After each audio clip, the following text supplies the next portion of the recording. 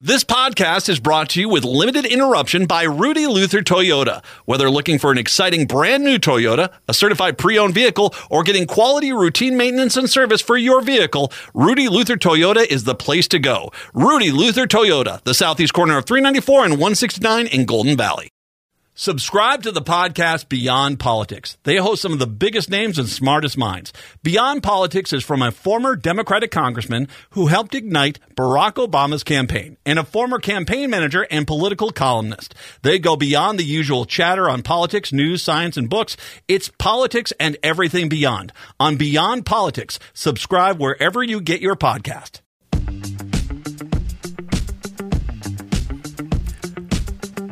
AM 950, the progressive voice of Minnesota. It's the Matt McNeil Show. I am not Matt McNeil. I'm Todd Mikkelson sitting in for Matt. I'll be here today and again on Monday. Matt will be back on Tuesday. We got Patrick on the board. How you doing today, Patrick? I'm doing pretty well. How are you today? I'm doing pretty well too, I guess I would say. I hadn't thought. Yeah, I think I'm doing pretty well. Yeah, I got on the right side of my back sometimes. It's a little achy. That's about it. Doing pretty good. So, wow, a lot going on. Now Jill Stein, professional Russian infiltrator and grifter, decided she's running for president again, just like she did in 2016, and she was a part of what gave us Trump as president. Of course, that was the plan. She was just working for Russia. And now, I don't know, maybe she's just working for money. It seems like that's what some of this stuff is about. She's going to run as the Green Party candidate. And to tell you the truth, I don't know how that's all going to work. We have the Green Party, the Independent Party, and JFK or RFK Jr. is running for that. Although JFK Jr. could run for it because we all know he's still alive, as is JFK himself, even though he's 105 years old. No, just kidding. They're both deceased. But RFK, Robert Kennedy Jr., who has kind of gone crazy in the recent years. Not kind of, quite. He's quite gone crazy. He's running as the Independent Party candidate. He was going to primary Joe Biden, and Fox News and other right-wing people loved him. Everybody loved him. The Republicans loved him when he was primarying against Joe Biden. But then he decided to run for the Independent Party. And Hannity had him on and just grilled him and just turned on him. Pretty bad. Just an about-face turn on R.F. Kennedy. So they are afraid that R.F. Kennedy Jr. is going to take votes away from the Republicans, not the Democrats. And they're right. They're right about that. Jill Stein... I mean, the Green Party, we forgot about the Green Party. I don't think they ran a candidate in 2020. I mean, if they did, I didn't know about it. I don't remember it. So they didn't do a very good job of it if they did. And younger people now, they don't know what the Green Party's kind of from like 20, 30 years ago. The whole, when they called it green, the Green Party. Now it's climate warming and environmental. Going green is kind of an old thing. So I don't know how much power that party has. I don't know if they have any structure. I haven't heard anything about them. Do they have money? I mean, the Republican Party doesn't have money now. So does the Green Party have money? How can Jill Stein run as president for the Green Party? Is she going to be on all the ballots? I don't know. The Independent Party seems to have been, always kind of consistently had somebody going on. But they're usually a spoiler. And now the Independent candidate looks like he's going to be a spoiler against the Republicans. And Jill Stein The Green Party normally would take away votes from the Democratic Party, but I think everybody's really on high alert right now, and that's why I really think that Biden is not going to have any problems in 2024. People are sounding the alarm, but I don't know. I don't, and polls. I've even heard a lot of people just, people on other MSNBC and places like that where they say things like, polls right now, national polls, they either, if you're working for a campaign, they either make you think you're doing worse than you really are, or they make you think you're doing better than you really are. They're kind of worthless, and they're just a poll for that weekend. A national poll? How can you do a national poll, especially when Gen Z doesn't answer their phone? So you've heard me talk about that over and over again. The Jill Stein thing, I don't think I'm very worried about it. She did garner enough votes, basically taking away votes from Hillary Clinton in 2016, enough in some battleground states, and that's what gave Donald Trump the Electoral College. Donald Trump still lost to Hillary Clinton by 3 million votes. And then he lost to Joe Biden by more than 7 million votes. And people still think Joe Biden can't beat Donald Trump. He already did beat Donald Trump by 7 million votes. Yeah, the Electoral College, things get more scary, which is why I think we should get rid of the Electoral College. I think that's something of the past. The Republicans used to want to get rid of the Electoral College, and now they want to keep it. And it's all just about keeping power for them, obviously. So that's some new news. Jill Stein, and of course, also Joe Manchin. And there's a thing called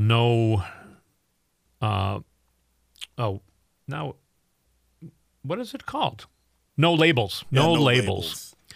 No labels, and I think they're getting at, no label, either Democratic or Republican. So no labels. They're going to be kind of in the middle, centrist.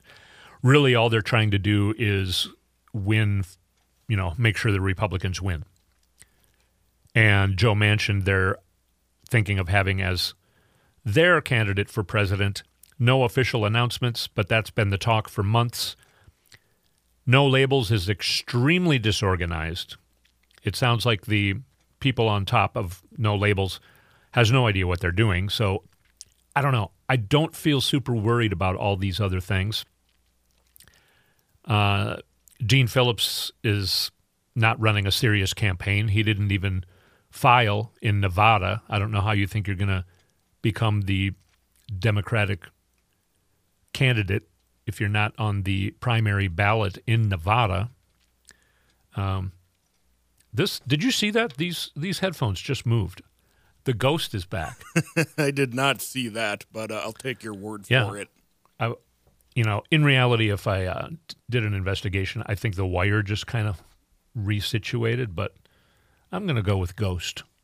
You weren't here, but this mic stand just started moving away from me once last year, and I asked Brett if there are ghosts here in the station, and he said, it used to be like a rock station. There could be some disgruntled old, some unhappy old rock DJ soul that got stuck in the building, I've heard some people with a little more experience, if you want to go that way in that field, say, yeah, you guys have a lot of friends here. Really? Huh. Interesting. It makes sense. A lot of people would be tied to this building over decades. I don't know when this building was built, but I know it was here like in the 60s when I was a kid because I was kind of enamored by radio stations and stuff, and we'd drive by it. I can't remember what radio station it was. Anyway, also another thing just related to the building here, I can tell that it's becoming winter because it's just getting excruciatingly hot in this room, more and more hot in this room, and that happens in the winter. Before we had the cameras, I would have to disrobe to a certain degree in order to get through the whole show. Not in the summertime. In the summertime, I got to wear my coat.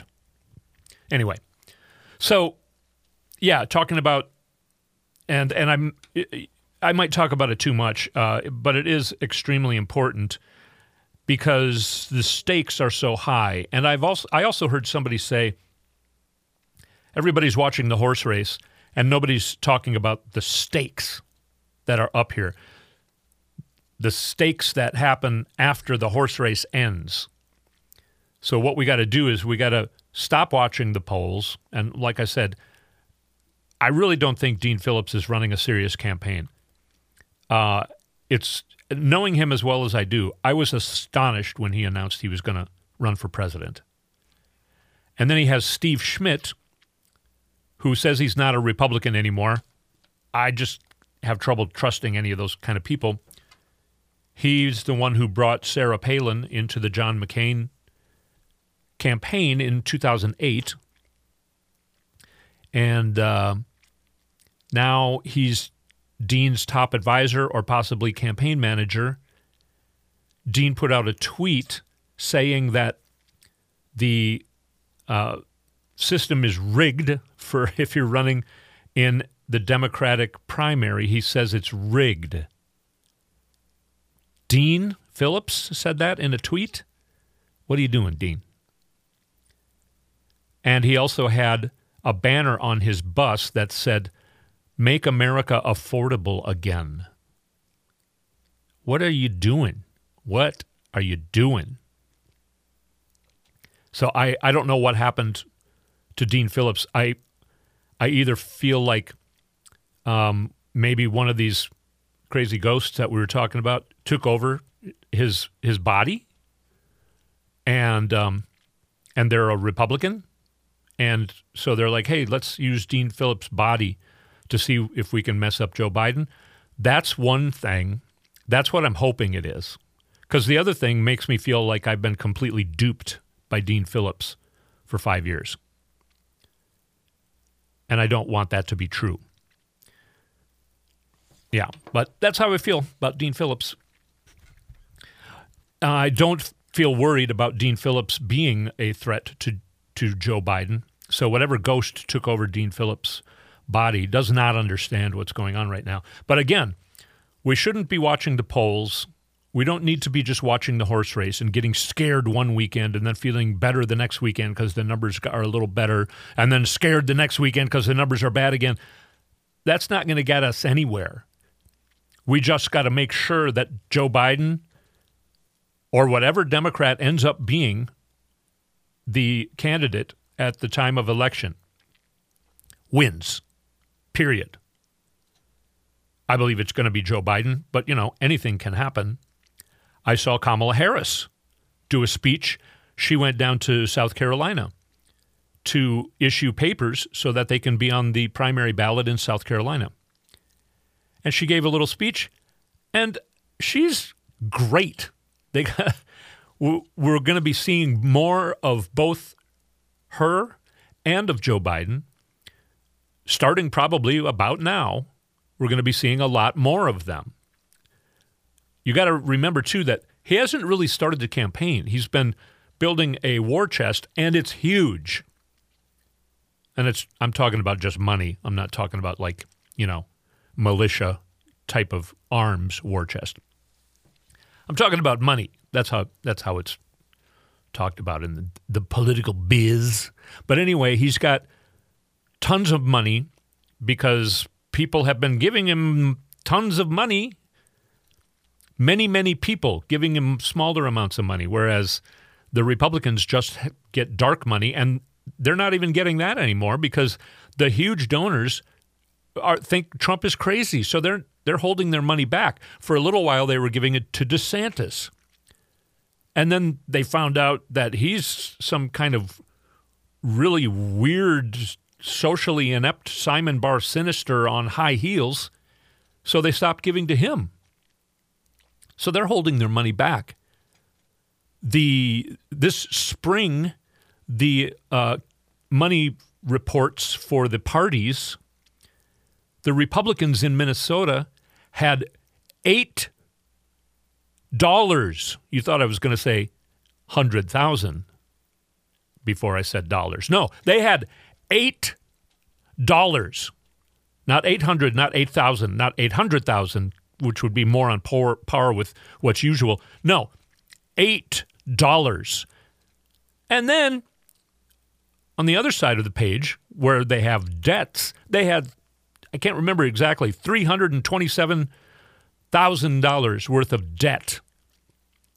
They have yet to pay the facility in Rochester where they had their convention in 2022.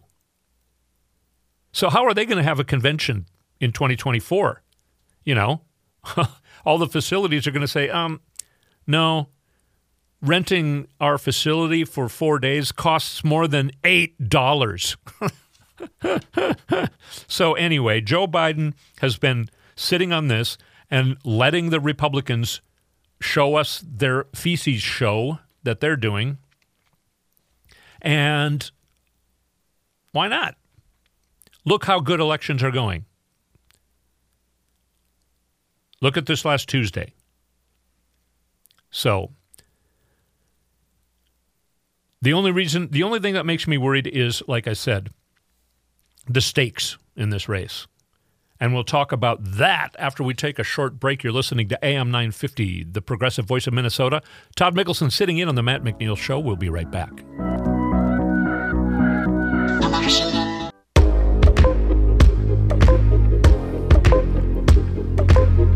Oh, this is kind of cool. Let's just listen. Let's just listen to the song. It can't be that long, right? No, we should talk. I think people come here to listen to political talk, right? Not music. It's a pretty cool song, though. AM 950, the progressive voice of Minnesota. Todd Mikkelson sitting in on the Matt McNeil Show. Who is that? Do you know? I do not. It does not have the artist's name on the soundboard. Oh, man. So we're a radio station. We deal with information, and we don't know what we're doing.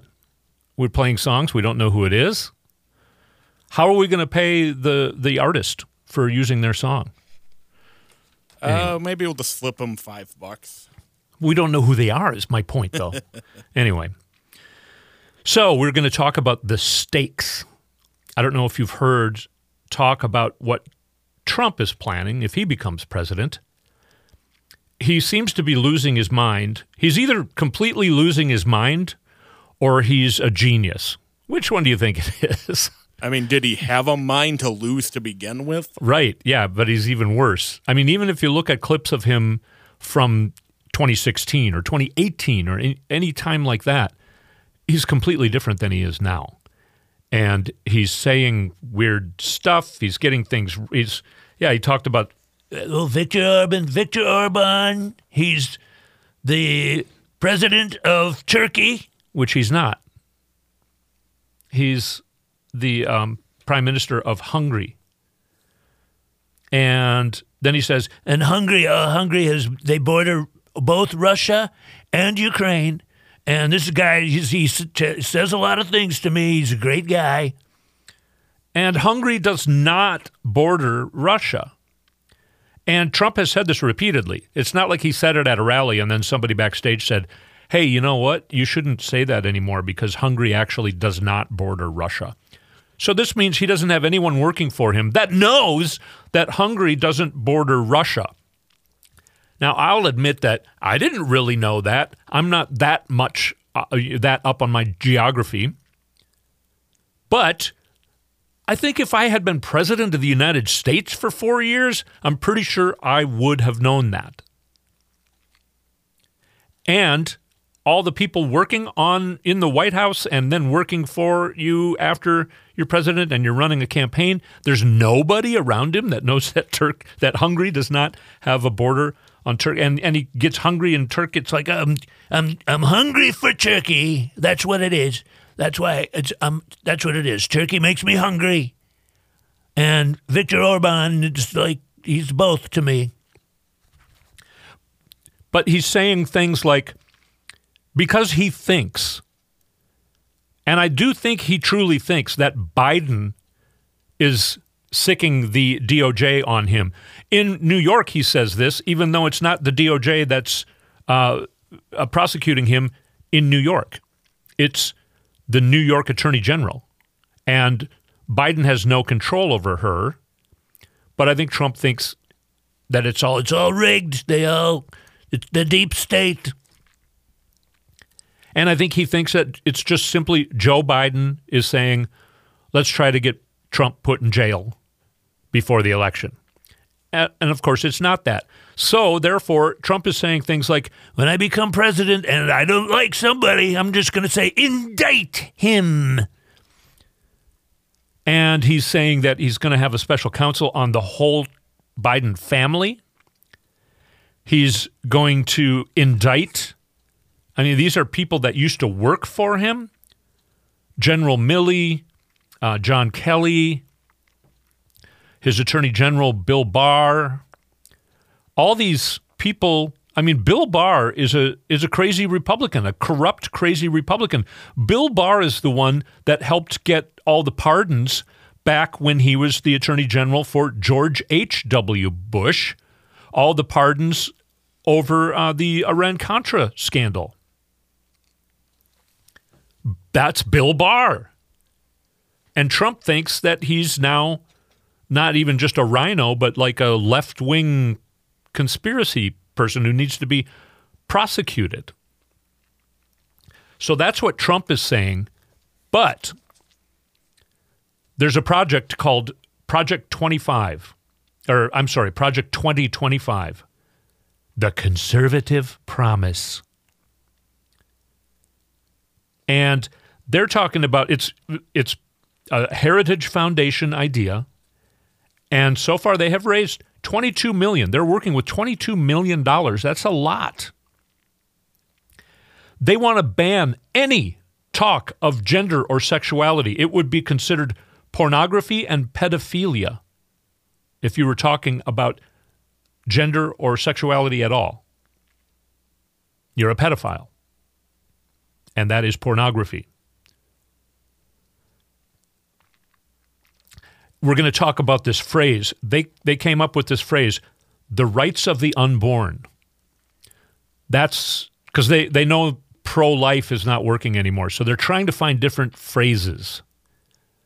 So now they're talking about abortion bans as being the rights of the unborn.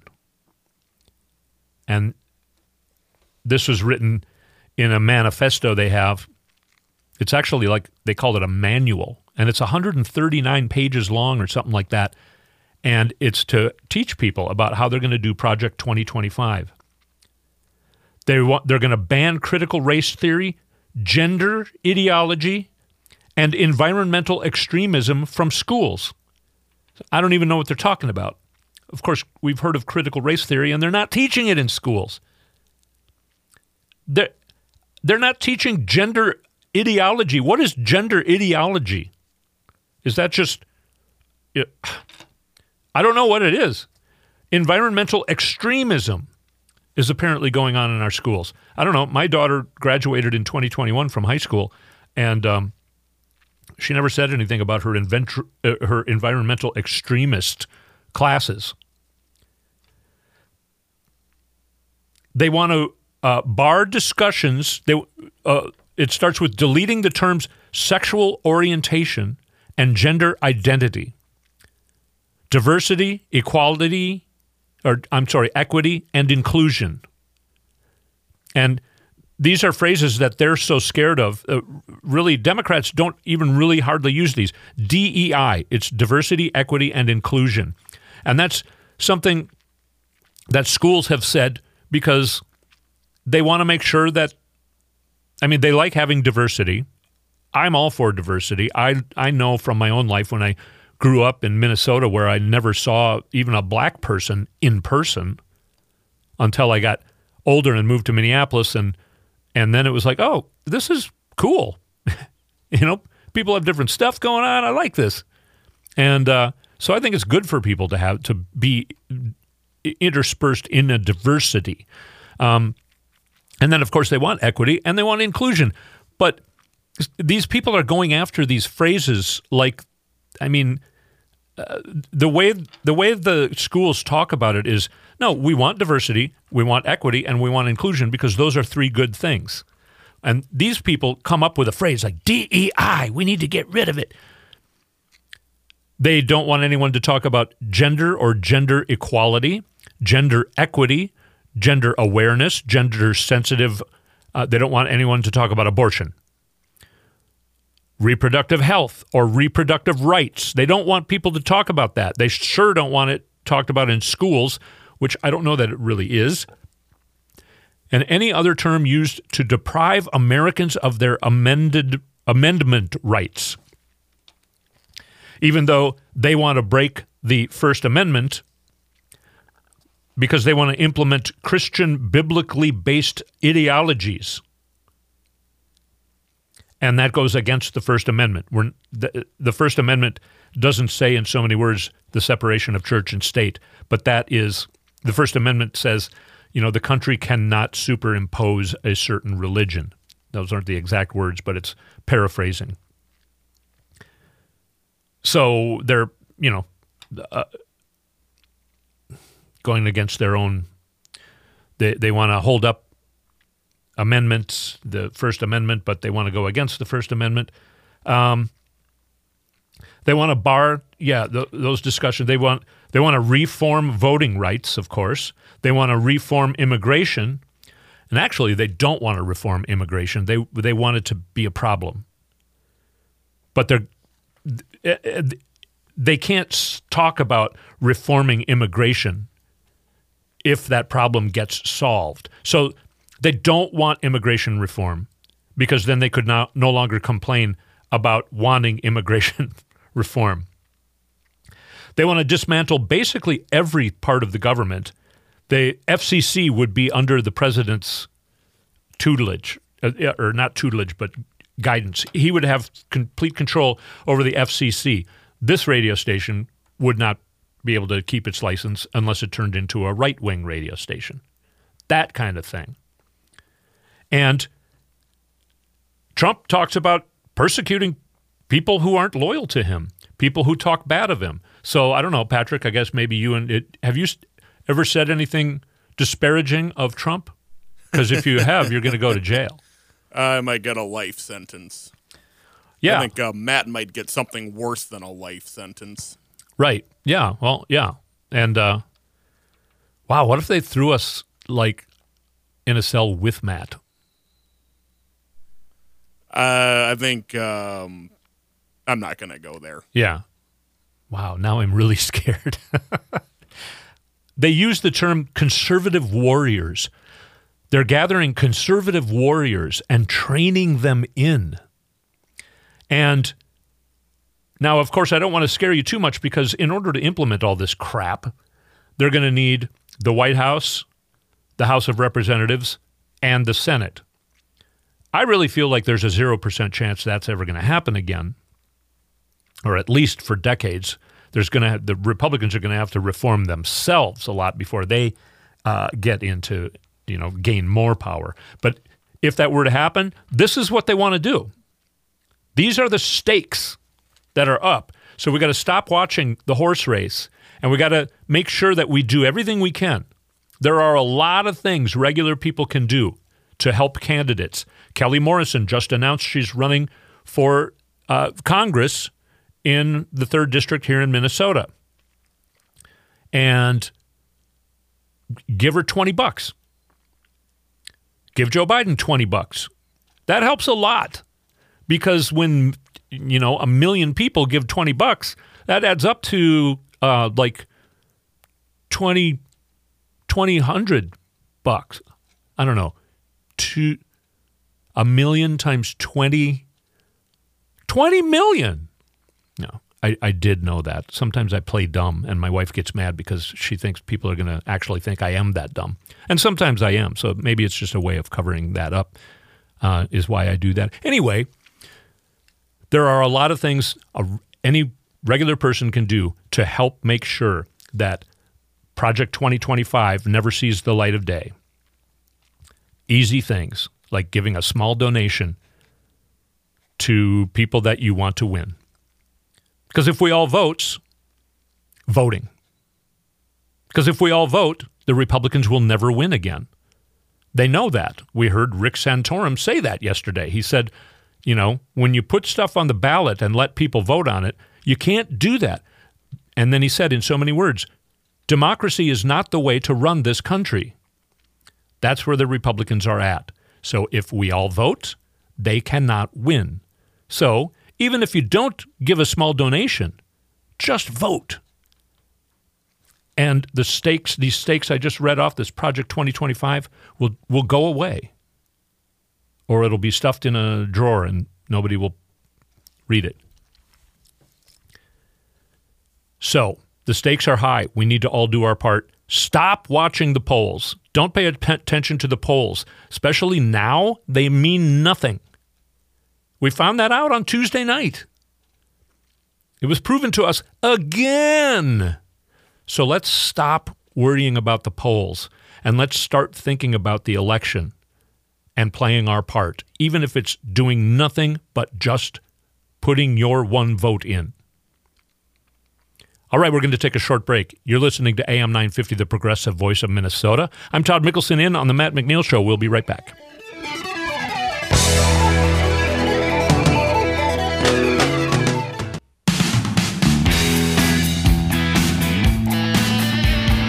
AM 950, the progressive voice of Minnesota. Todd Mikkelson sitting in on the Matt McNeil Show with Patrick on the guitar and the board today. He brought his harmonica yesterday, but he couldn't really play it very well. I am a man of many. I am I forgot. I'm trying to think of the phrase. I am Renaissance man? No, I'm thinking of I am a student of many instruments, a master of none. Ah. Wouldn't it be better to just pick one and become a virtuoso? Yeah, but I mean, then you got some guys like Paul McCartney who are good at everything they pick up. So yeah. That's an opinion. Yeah, I know. If you can't talk anti-Beatles still, can you? Can't go against the Beatles. Yeah, I like the Beatles. Me too. I was more of a John Lennon side guy. I like the stuff John Lennon writes, and then because they would write songs together, and there would be kind of a happy part, and then there would be kind of a darker part, and the darker part was John Lennon apparently, and the happy parts were Paul McCartney. Oh, it makes sense. Yeah, so I was kind of a John Lennon guy, as you can tell by. I think you can hear through my voice how hard and dark and depressed I am most of the time. Did you hear that? I did. So, people are talking about the 14th Amendment, Section 3. And, I kind of think it's going to turn into a nothing burger for a couple reasons. One of them is it'll probably end in the Supreme Court no matter what happens. And right now, I think the Supreme Court might just say, no, we're not going to do this because everyone's afraid to do it. Reason number two, I think it's going to be a nothing burger because Donald Trump's not going to be the Republican candidate in 2024. He's going to be inmate number blah, blah, blah, blah, somewhere in a federal prison when he's found guilty in, March. It'll probably happen in April, and he'll probably be sent. He'll do an appeal, but I think that will be fast-tracked. So I'm thinking maybe sometime in May, he'll be sentenced. And when he's sentenced, then he's going to be taken directly from that room and get put in prison because he's going to get sentenced to prison time. So anyway, that's a more exciting story than this Section 3 of the 14th Amendment. Now, just a quick background. The 14th Amendment came about after the Civil War, when a bunch of rebels, the people that were in the last insurrection, the Confederate Army, were running for office again, and we were kind of going, okay, those guys shouldn't be in Congress, right? Can we trust them? So we came up with the 14th Amendment of the Constitution, and in Section 3, it says, and of course I don't have it in front of me, but it says something to the effect of. It does refer to an insurrection or rebellion against the Constitution, and it says anybody who has taken the oath to protect the Constitution and then either is part of an insurrection against the Constitution or rebels against the Constitution cannot run for any office, any elected office in the United States. So there's a different argument, though. So first I'm going to tell you about what happened here in Minnesota. And this just happened, it was last week. I think it was last Friday. I think it was a week ago today, or maybe last Thursday, where there was a hearing in the Minnesota Supreme Court. Paul Thiessen, who's a friend of mine, he's now a Supreme Court justice, and he asked the most questions. I always like the guy in the room who asks the most questions because, you bring a lot more clarity to what's going on. Anyway, so the Minnesota Supreme Court then just this last Wednesday, the hearing was last week on Friday or Thursday. I did watch the whole thing. It was only an hour long. It was pretty interesting, and the lawyer for a group called Free Speech for People, he seemed to really have his act together. And then the lawyer for Donald Trump was kind of contradicting himself here and there. I'm not going to go too deep into that because it's pretty confusing unless you're following it in real time. And then the Minnesota Republican Party had a lawyer there, and he was like, you can tell that they can't really afford good lawyers. I'll just say that. So then that happened, and then the Supreme Court took a few days to make their decision. What was going on, the case brought by the left-leaning group Free Speech for People argued that Trump is ineligible to be on the ballot because of his role in the insurrection on January 6, 2021. The 14th Amendment includes an insurrection clause which restricts anyone from holding government office if they've engaged in an insurrection. Now, this last Wednesday, the Minnesota Supreme Court dismissed that request to bar former President Donald Trump from the 2024 presidential nomination primary ballot. The group believes that Trump's actions on January 6th, this group that brought the action, they believe his actions on January 6th and the attempts to overturn the 2020 election results violate the insurrection clause.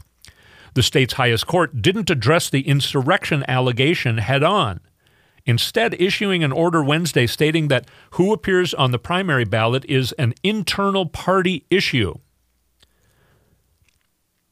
They write, there is no state statute that prohibits a major political party from placing on the presidential nomination primary ballot or sending delegates to the national convention supporting a candidate who is ineligible to hold office. That's what the Minnesota Supreme Court said. That's all true, actually. So the state Supreme Court dismissed the petition without prejudice, meaning the group may bring a challenge to putting Trump's name on the 2024 general election ballot. Similar cases are also being heard in other states, including Colorado. I know Michigan is going through a process with this as well, and I think Arizona has started a process on this. So although state courts are hearing these cases, the issue is on a path that will likely end in the U.S. Supreme Court, and the Republican supermajority on the high court will likely rule to keep Trump on the ballot. I disagree with that final ruling, but what the Supreme Court here in Minnesota did, they're only talking about the primary, the ballot for the primary, not the general election. So something different could happen, and it's not completely up to them. And there's another point to be made about it. Lawrence Tribe and Judge Ludwig. Judge Ludwig is a very well-known conservative judge who's very, very well regarded by everybody. And Lawrence Tribe is also, he's not a judge, I think he's a lawyer, and he's also highly regarded. They talk about, and they wrote an article this last summer. They're kind of the ones that started everybody talking about the 14th Amendment. I think we should have been talking about it, right when Trump announced his campaign, but we didn't. So they talk about something in the Constitution. I think it's in either the first or the second, not amendments, but I'm not sure where it is, but it's at the very beginning of the Constitution. It talks about the president. They're trying to sort of define the presidency. And there's something in it called the executive vesting clause. And this is what says the president is president for 4 years, and then he cannot remain president unless he wins an election. And then they changed that even in the 1940s, that you can only do that one time. You can be president for 4 years. You win an election, you can be president for another 4 years. Back in the 40s, FDR was president for 12 years because he kept winning elections. So that's when the conservatives said, no, we need to, we need to say he can only be president for 8 years total. But back, in the beginning of the Constitution, that wasn't part of it. But the president has to step down unless he wins an election, and that is what Trump violated. So that is him violating or rebelling against the Constitution then, through osmosis. In reality, January 6th doesn't really matter. Trump's involvement in January 6th doesn't really matter. They should be, concentrating on this executive vesting clause, because Trump was refusing to step down and he was trying to delay the finality of this vote because he didn't want to leave. He wanted to stay in power, and he did not win an election. So that's what he broke, and that's what makes him ineligible. But interesting stuff. Again, I think talk of it is going to simmer down a little bit, but I don't know. We'll see what happens with this. So many freaky things going on. If you would have told anybody we were going to be talking about this, 10 years ago, we would have said, what? What are you talking about? So let's take a break. AM 950, the progressive voice of Minnesota. Todd Mikkelson in on the Matt McNeil Show. We'll be right back.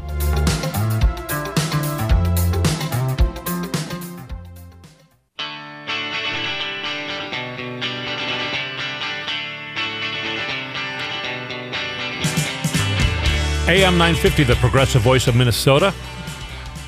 Todd Mikkelson sitting in on the Matt McNeil Show. That was a little better on the guitar, that take that Andrew played. Andrew's on the board and the guitar, producing the show today. That's me. Here's some more proof that when Republicans are trying to get rid of public schools, now this isn't about public schools, but when they're trying to knock down schools and take away funding from schools, every dollar you invest in our schools, in public schools in Minnesota and at probably other places, every dollar you invest, you get $7 back. That's a long, complicated study that was done a long time ago.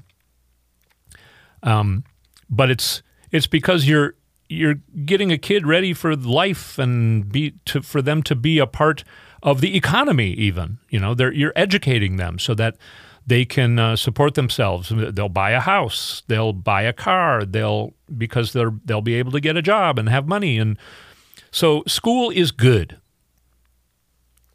And supporting school and making schools the best possible place for kids is good, no matter what Republicans say.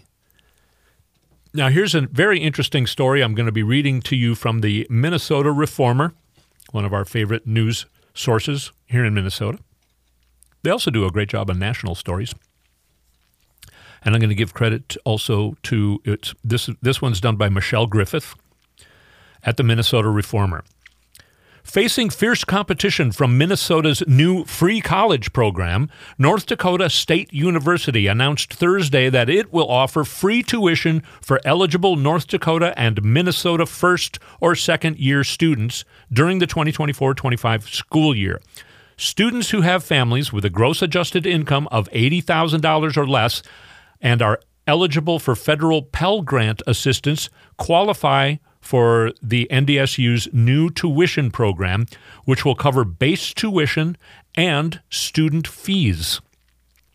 The Minnesota legislature passed a similar free college tuition program earlier this year for University of Minnesota and Minnesota State campuses, also for families with income of $80,000 or less. In June, NDSU President David Cook said Minnesota's free college program has catastrophic implications for North Dakota, since the majority of the NDSU student body is Minnesota residents who now may be more enticed to attend school in their home state thanks to free tuition. Over 45% of NDSU's 12,000 and more enrolled students in the fall of 2022 were Minnesota residents. So North Dakota thinks it's going to lose money unless it does the same thing Minnesota does with this free tuition, free college program. So they must think it's good. Otherwise it's going to be bad for them. All right, we got to take a break. It's the end of the first hour. We'll be back for the second hour in a few minutes on AM 950, the progressive voice of Minnesota.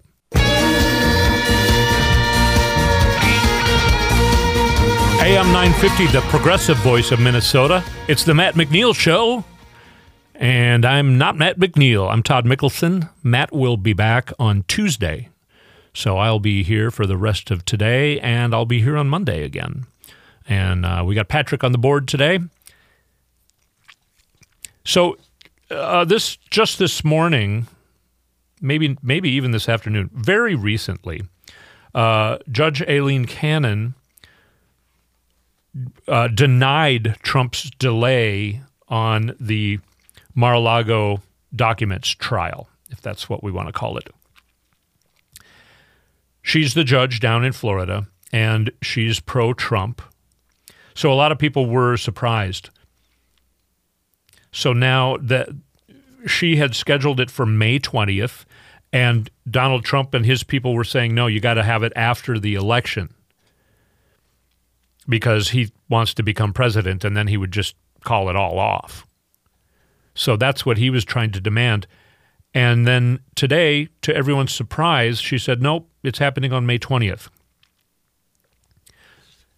And that sounds like a good thing, right? But she's also saying she granted Trump a delay in putting forth some SEPA measures and until February. So she said she's going to reconsider then, when they take care of that, see how that goes, and see how it turns out in February. And I'm not even clear. I think that means that Trump's people have to study some of the classified stuff, and they say there's too much of it, so they asked for a delay. So she gave them the delay until February, and then she said she's going to make a ruling on March 1st to reconsider keeping the May 20th. Now, this sounds like, oh, that's good. She denied Trump something, right? But Tom Joseph writes about it here. I think he does it fairly succinctly, because this is what popped into my head. Is this blocking other trials? So what Tom Joseph writes, as expected, corrupt Judge Cannon now won't decide until March 1st, 2024, whether to move Trump's May 2024 classified documents trial date. She's doing it this way to block Trump's trials in Georgia and New York from going forward. This is a conspiracy between Cannon and Trump. Notice how Trump isn't screaming and demanding Cannon move his trial date to 2025 anymore. Right now, he needs Cannon to incriminate... Okay, wow, I couldn't read there for a second. Right now, he needs Cannon to incrementally block out Willis and Bragg in 2024. It's criminal on her part. He's begging the media to find the contacts between Trump and Cannon, because that's illegal if they're working together. And she could get in huge trouble. And he's already in huge trouble and going to go to prison. Like I said, probably, I don't know, by June or July, I'm thinking he'll be in prison. He's not going to be 47. He's going to be inmate number something, 7,840,000. So what this does is, if she moved away from May 20th, then Fani Willis, who's waiting for a time for her hearings, right now the first one is going to be in March. I believe it starts March 24th. For the January 6th insurrection hearing. That's overseen by Judge Tanya Chutkan. And then Fani Willis is overseeing the Georgia date. And, they need times on the calendar. So what this does is Aileen Cannon is taking up that time now starting on May 20th.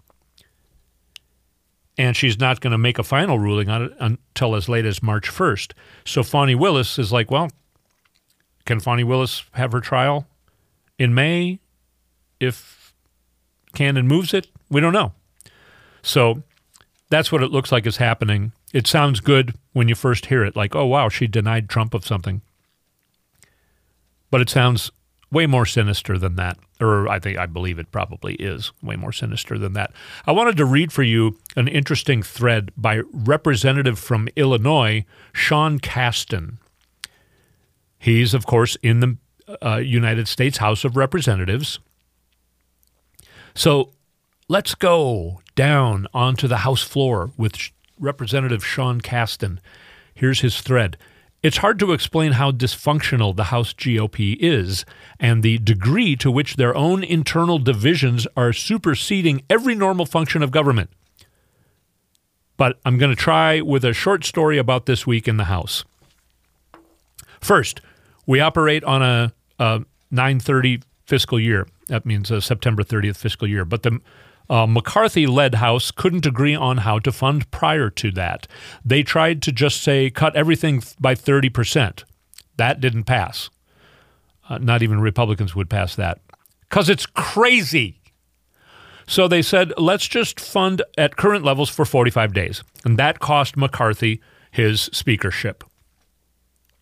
For context, when Dems had the majority, we got all our appropriations done by August 1st so the Senate could finalize and POTUS could sign. House GOP still hasn't done that. And, by the way, if you haven't noticed, we're past September 30th. Going back to Sean Casten, also, you may recall this summer the House GOP threatened to default on U.S. debt unless we agreed to future spending rules. A deal was struck that passed the House and was signed into law to do so. The 30% cut was not consistent with that law, a.k.a. it was illegal. Yeah, that's the whole thing about this budget. The deal was made long ago to keep the government open, and the Republicans are reneging on it because that's what they do. You can't trust them at all. Going back to what Sean Casten is saying, by contrast, the straight 45-day continuing resolution that cost McCarthy his job was legal in the sense that it did not violate the June agreement and bought us time to do so. Obeying the law was a red line for the House GOP, so they fired McCarthy. They then used the first 20 days of that 45-day period to fight over a new speaker. Right. 45 days is not enough time to pass. I think they need at least 12 different appropriations, and they all need to agree on it, get it passed. They need to, they can't lose pretty much any Republicans.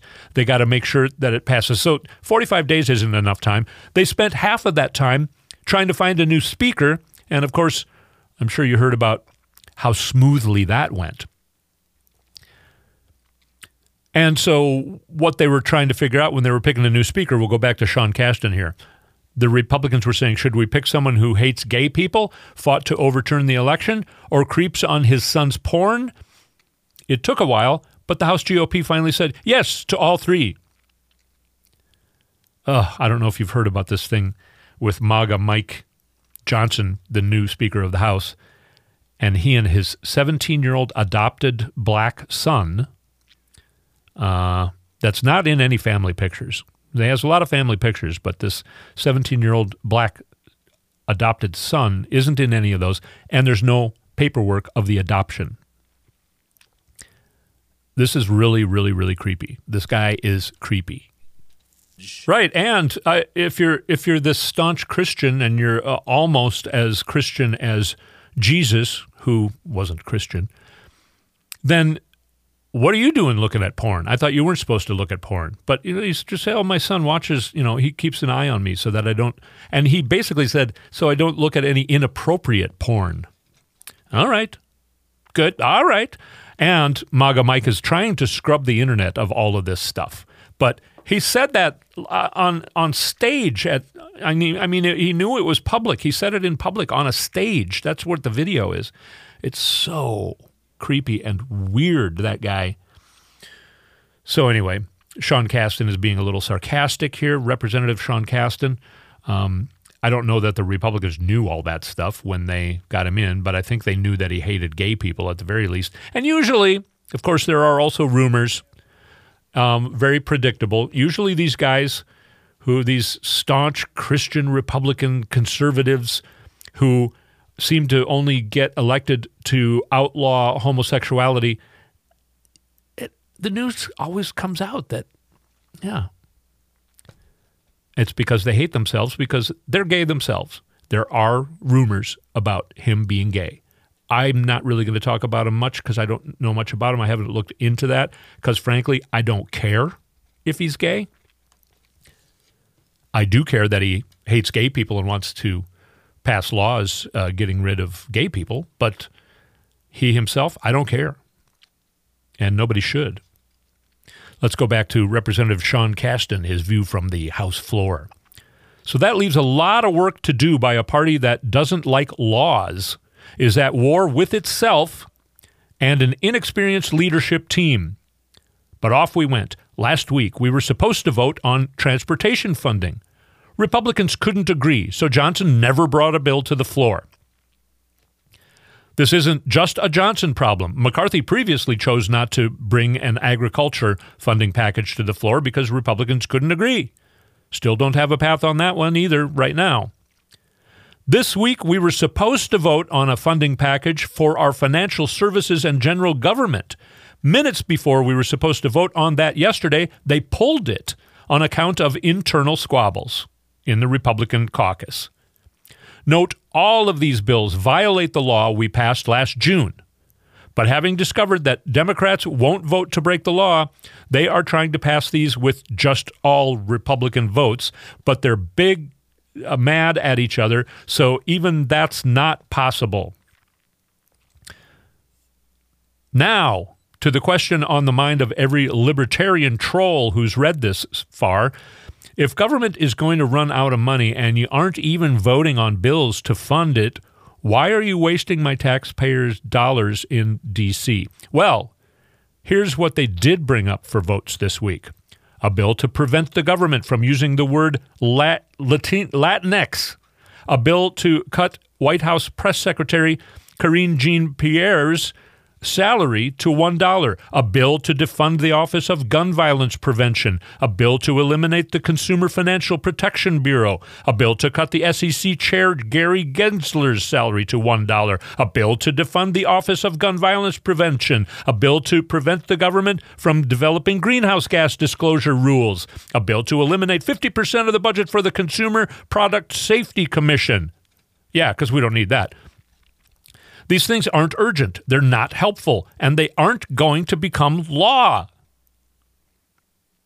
He points out that it has to go through the Senate and be signed by the president. So they're talking about all this stuff, and they know it's doing nothing but wasting time. Going back to Sean Casten. But they keep the idiot wing of the House GOP from turning on their rookie manager and waste 435 people's time on the House floor. And so, now we are 7 days from a shutdown. Still no path to fund. Still no sign of anyone in the House Republican willing to stand up to their extreme fringe. Still no discernible leadership talents from their new speaker. Right now, it's annoying, but in 8 days, it's disastrous. Because if they can't get their feces together, 8 days from now, soldiers, air traffic controllers, food safety inspectors, IRS agents, Border Patrol, all go without pay. Some will be furloughed. Food, heating, housing, assistance, every government function. Please, House Republicans, grow up. Stop fighting with your brother and sister in the back seat. Either act like the adults you claim to be, or at least have the dignity to go to your room so the adults can babysit your sorry selves. Too much is at stake. That's the long thread today from Illinois Representative Sean Casten, and very well put, Representative Casten. All right, let's take a break and come back. You're listening to the Matt McNeil Show on AM 950, the progressive voice of Minnesota. We'll be right back. I want to issue one quick correction. Mike Johnson's son is actually 40, so I was very wrong about that, and I'm sorry. All right, now No, he has a 17-year-old son he says he adopted, but there's no adoption papers. Okay, well, we'll talk. Well, we can look into that more. That's the one who's like, that's how everybody's understanding it. But even if his son is 40 and they're watching each other's porn, I don't know. I agree with that. We'll come back, obviously. Yeah. All right. Commercial break. We'll be right back. I love my Toyota vehicles, so when I have to get service done, there's only one place I go, Rudy Luther Toyota. They know Toyotas inside and out. It starts with them checking your alignment and tire treads with their Hunter. AM 950, the progressive voice of Minnesota. Todd Mikkelson sitting in on the Matt McNeil Show, and Patrick, and I was right in that he unofficially adopted this kid when he was 17, but he is now 40. So I was right about them adopting him when he was 17. Patrick is right about that he is now 40. And this, I found some information over the break, and this is something really weird. Now, this guy has had a lot of trouble with crime, and that's, I guess, part of why they took him in. He's even having trouble with crime right now. He's in court for running an illegal cannabis business or something like that. And I don't want to get too deep into it, but he himself says he came out. I haven't heard Mike Johnson talk about this at all, but he came out. So this guy's name is Michael Terrell James, and he talked to somebody this week because of all this, discombobulated information. And he says, if the Johnsons hadn't taken me in as a teenager, my life would look very different today. I would probably be in prison, or I might not have made it at all.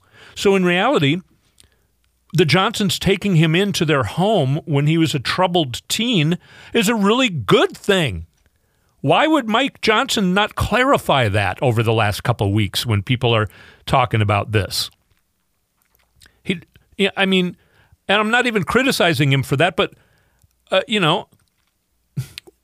if it were me, I would have right away came out and said, okay, you know what, I need to talk about this.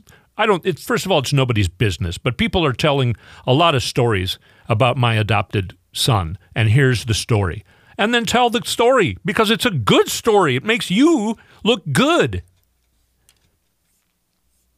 And there's a picture of him and his wife with Terrell James, Michael Terrell James. It looks like it's from the 90s when he was 17 years old. So it was a family adoption thing. It's not this creepy thing that people have been talking about. Why would Mike Johnson not clarify that? I don't know. Well, it sounds like the kid finally got sick of it and said, hey, I want to clarify this. All right. Well, MAGA Mike Johnson, less creepy. I got to say, that's actually a very good thing that he did. And I regret calling it all creepy. But still, the porn monitoring thing is still creepy. I don't know. And it goes against, it's what I don't know. And, I don't even have a problem with, people can do what they want to do as long as they're not hurting other people. But, so I don't have a problem even with, Mike Johnson can spend his free time doing whatever he wants as long as he's not hurting people or doing crimes. Enough about that. That was actually a side story anyway about the mess of the Republican Party under MAGA Mike Johnson's leadership. And I do mind that it's looking likely that we're going to have a government shutdown in 8 days. And I do blame a lot of that on him, because he is the one who's supposed to get this stuff pushed through. He hasn't brought anything to the floor having to do with the budget. He's letting people bring all this other crap to the floor that they know is not ever going to get signed into law. Even if they vote it in, they're just wasting time, and they're not spending any time trying to prevent the government from shutting down. They want the government to shut down, is what it looks like. So, yeah, that angers me. There are some things going on also that the Republican Party is doing that is anti-democratic, to say the least. And we'll talk about that after we take a short break. You're listening to AM 950, the progressive voice of Minnesota. Todd Mikkelson sitting in on the Matt McNeil Show. We'll be right back.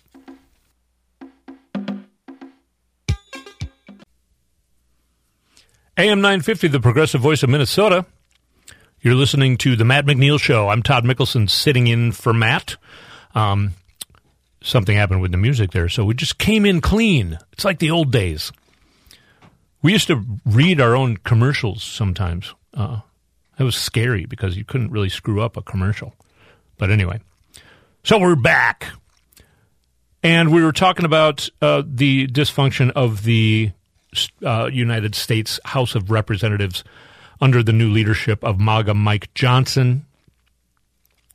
Here's a story from the New York Times. 2 days after Republicans across the country suffered a drubbing, dragged down by their opposition to abortion rights in the off-year elections, GOP leaders on Capitol Hill appeared not to have gotten the memo. So what happened just yesterday? House Republicans tried on Thursday to use a financial services spending bill to chip away at a District of Columbia law aimed at protecting employees from being discriminated against for seeking contraception or abortion services. Tucked inside the otherwise dry bill was a line barring federal funds from being used to enforce that law. But minutes ahead of an expected vote, Republicans were forced to pull the legislation from the floor. Mainstream GOP lawmakers from competitive districts, concerned that their party's opposition to abortion rights has alienated women, appeared unwilling to support the abortion relation restriction, sapping the measure of the votes necessary to pass it. It was the latest reflection of the deep divisions among Republicans that have prevented them, for the moment, from coalescing around a strategy for averting a government shutdown. But this time, it was also an illustration of yet another disconnection, between a small group of Republicans in Congress who are trying to pivot away from an anti-abortion message that voters have rejected, and a much larger coalition, including the party's leaders, who are doubling down. So why would they be doubling down when they keep getting trounced in elections? Apparently, there's a handful of Republicans who are worried. And I don't think this means they're worried or concerned about their constituents. I think they're just worried about not winning re-election. And they realize that they're going to lose re-election because what they're doing and what their party is doing goes against the vast, overwhelming majority of Americans. And there are some Republicans who, it's not working anymore. And what I'm noticing is even the mainstream media is starting to change a little bit. I think because they know that they can't keep doing things the way that they've been doing them. So here's a very interesting exchange. I don't know who this representative is. Yeah, this is a Republican Representative Greg Murphy from North Carolina, being questioned on CNN about because they just subpoenaed Hunter Biden, and everybody's speculating as to whether Hunter Biden is going to show up. So then this guy was just asked, well, will you vote for a contempt of Congress if he doesn't abide by this subpoena? And here's the exchange that happened immediately after he was asked that question. Why have you changed your position on holding people in contempt of Congress? You voted against holding Steve Bannon in contempt. Well, I think it's a little bit different when you have the President of the United States. We have somebody who's not an elected official. You have the President of the United States was selling his influence. His son was selling his influence. No, but I don't understand. We're talking about the people you're talking. Different standards, John, when you have somebody who's in elected office versus somebody who's not in elected office. Steve Bannon wasn't in elected office. He was the Vice President of the United States. Who are you saying? Who are you saying was in elected office here when you're talking about holding people in contempt of Congress for being non-responsive? Well, tell me what office Steve Bannon was in. Well, tell me what office Hunter Biden was in. No, I'm not talking about Hunter Biden. I'm talking about Joe Biden, the President of the United States. You haven't subpoenaed him. You haven't subpoenaed him. I'm asking if Hunter Biden or Jim Biden, the brother and son of the president, who are not elected officials, if they are not responsive, will you hold them in contempt? Think about this, John. If you've seen the facts that have occurred, we see that there's been influence peddling. I mean, the President of the United States, Vice President at the time, said point blank, if you don't fire a prosecutor, I'm going to withhold money. So that's a crooked deal in as itself. But you're talking about what happened in Ukraine. If we don't get these individuals, Congressman, I'm just trying to understand the difference. I'm just trying to understand the difference when you're talking about congressional subpoenas. You voted against holding Steve Bannon in contempt of Congress when he didn't appear before the January 6th committee, which was a committee, but was elected for by Congress. Steve Bannon related to the President of the United States? No, he wasn't. He was a former employee of President Donald Trump, and the other people who you did not vote to hold in contempt literally worked for the former President Donald Trump. At this point, so yeah, that's somebody standing up to a Republican who obviously is just stumbling and bumbling over his words and doesn't know how to answer the question. I'm not sure why they put him on that show, but I'm starting to see mainstream media. It's even happening on Meet the Press now. Of course, now that Chuck Todd is gone, it's happening on Meet the Press. It's happening on the other big shows on Sunday mornings, and it didn't used to happen. And I'm seeing this more and more. I'm also seeing more and more Republicans starting to realize that they need to do something different. And if you remember before when I was talking about the Heritage Foundation and their Project 2025, the conservative promise, I mentioned that they have this term. They don't want to say pro-life anymore. They want to refer to abortion as, being anti-abortion as the rights of the unborn. And that's something that was written months and months ago. And just today, I want to read to you something that Ohio House of Representatives.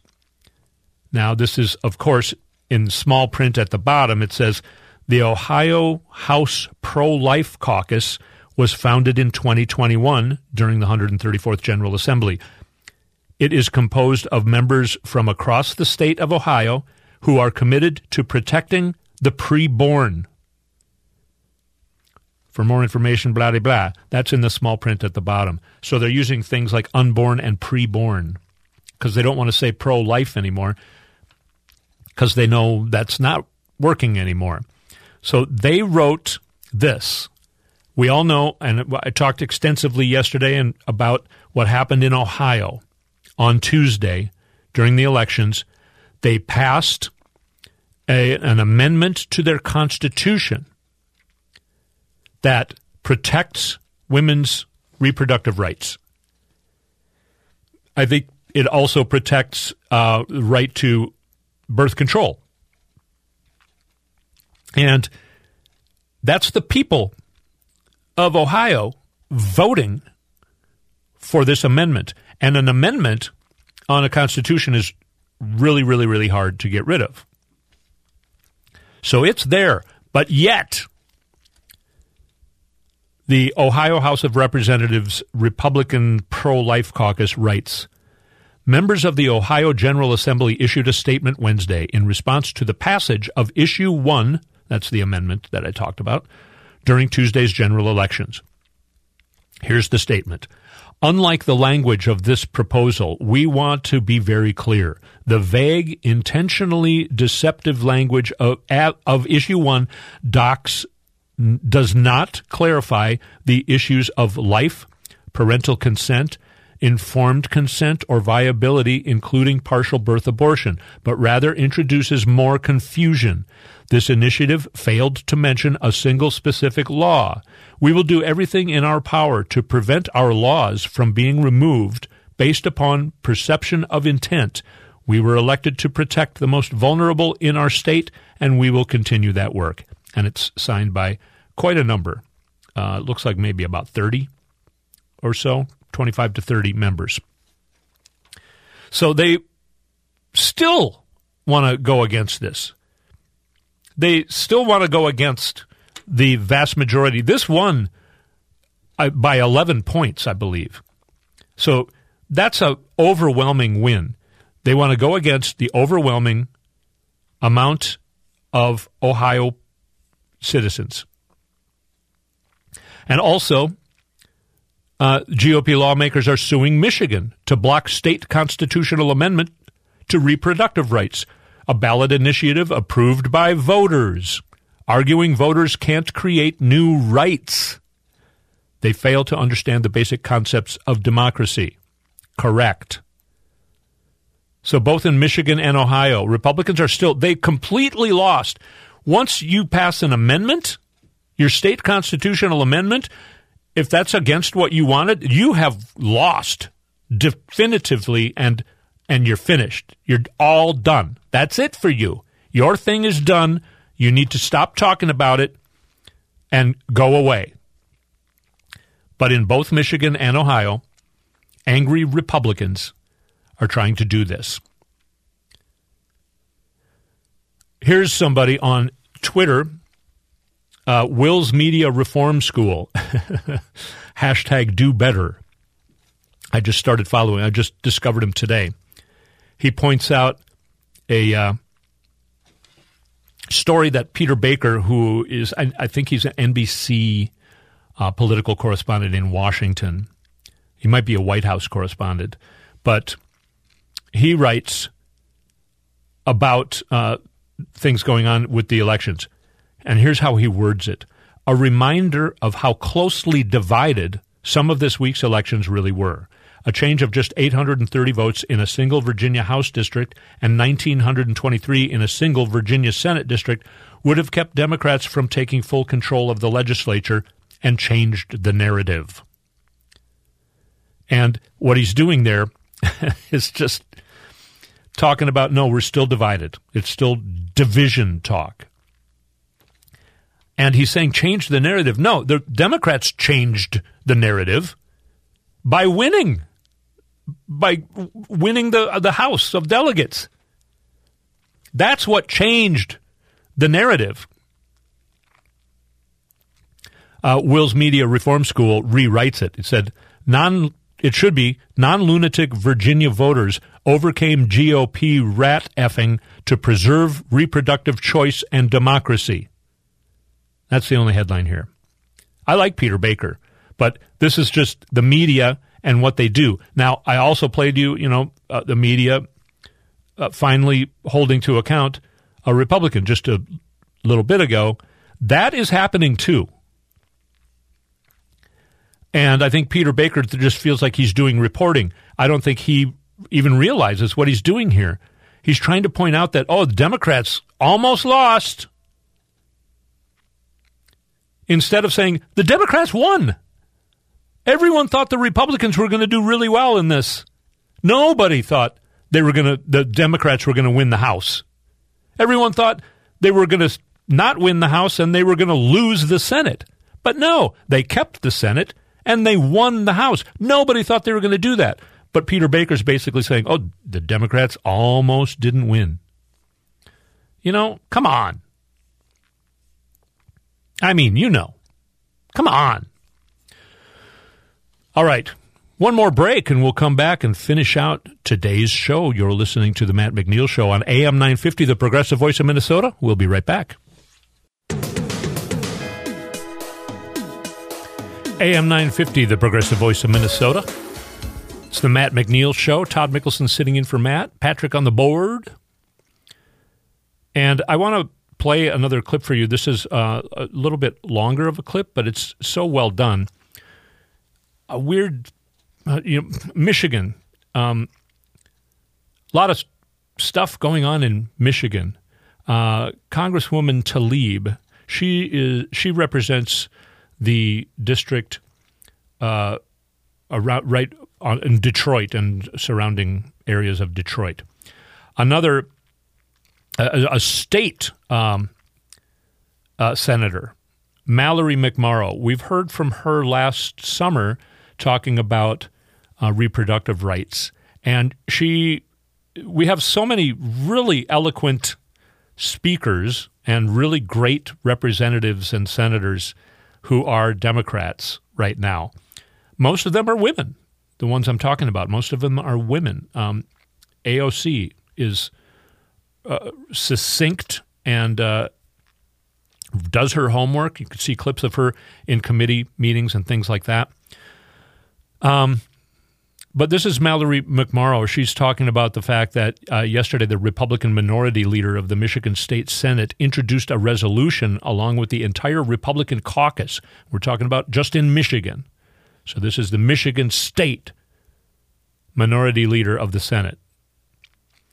Introduced a resolution along with the entire Michigan Republican caucus calling for Congresswoman Tlaib to be expelled from the House of Representatives, which she points out is an entirely different level of government than the one that they are in. And here's Senator Mallory McMorrow talking about that. Thank you, Mr. President. This has been a really heartbreaking and challenging month.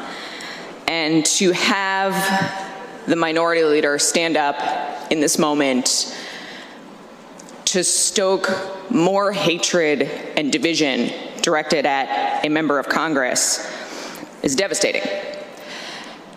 For some context, my husband is Jewish. My daughter has an Israeli name. And over the past month, I have received messages from complete strangers. One who told me that they know where I live and that my daughter should be dead. I also represent many of the constituents that Congresswoman Tlaib represents. There was a resolution introduced in Congress by Congressman Ryan Zinke, who was previously the Secretary of the Interior under Donald Trump, to expel Palestinians from the United States completely. That is horrific. We have seen rising anti-Semitism. We have seen rising Islamophobia. We have seen attacks on children. We saw a child murdered in Chicago. We saw a woman drive her car into a building thinking that it was a Jewish center. And the focus from the other side of the aisle is to expel a member of Congress, not addressing any of the real safety issues, not addressing any of the valid fears and anger and hatred and concerns of the people that we represent, to focus on one member of Congress. And I have never heard members on the other side of the aisle care this deeply about the constituents that that member of Congress represents. Some of the most diverse people in the state of Michigan, who all have very real problems and fears and concerns. We represent one of the most diverse areas of the state, if not the country, where people who are directly impacted by the events in the Middle East are living side by side. One of my greatest fears is that the events happening in the Middle East right now divide us at home, that we see hate and division and anger boil over. Because I've always been proud that we are an area that can lead by example for the rest of the country, if not the world, to show how people with very different backgrounds and religions and experiences can and do live side by side.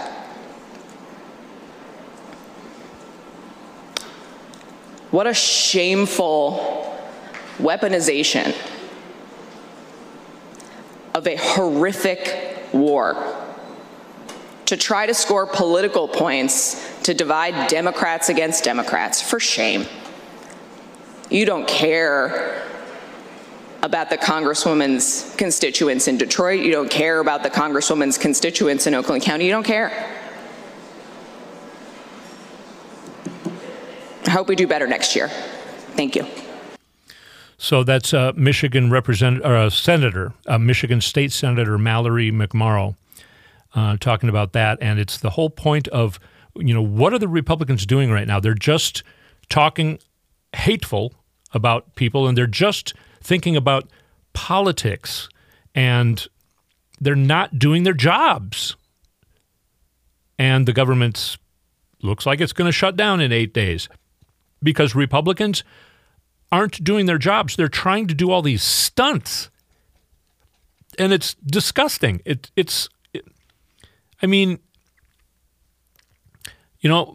One of my nephews works for the government, and so does his father, my brother. And a couple Minnesota government shutdowns here, it's pretty devastating for them. At least for a while. It's really, really difficult. It's not a joke. It's not supposed to be a political stunt.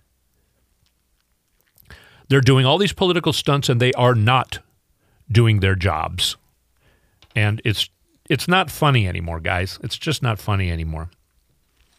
One thing that is funny is the lawyers for Donald Trump in the New York fraud case, Alina Habba and Chris Kise. A couple of weeks ago, Chris Kise got up and said, he wanted to make a motion or something saying, whenever I say something, I want people to not laugh at me.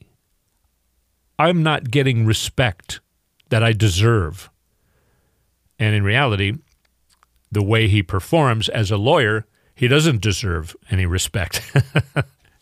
But he was like crying about that. Nobody respects me. Every time I say something, everyone laughs at me.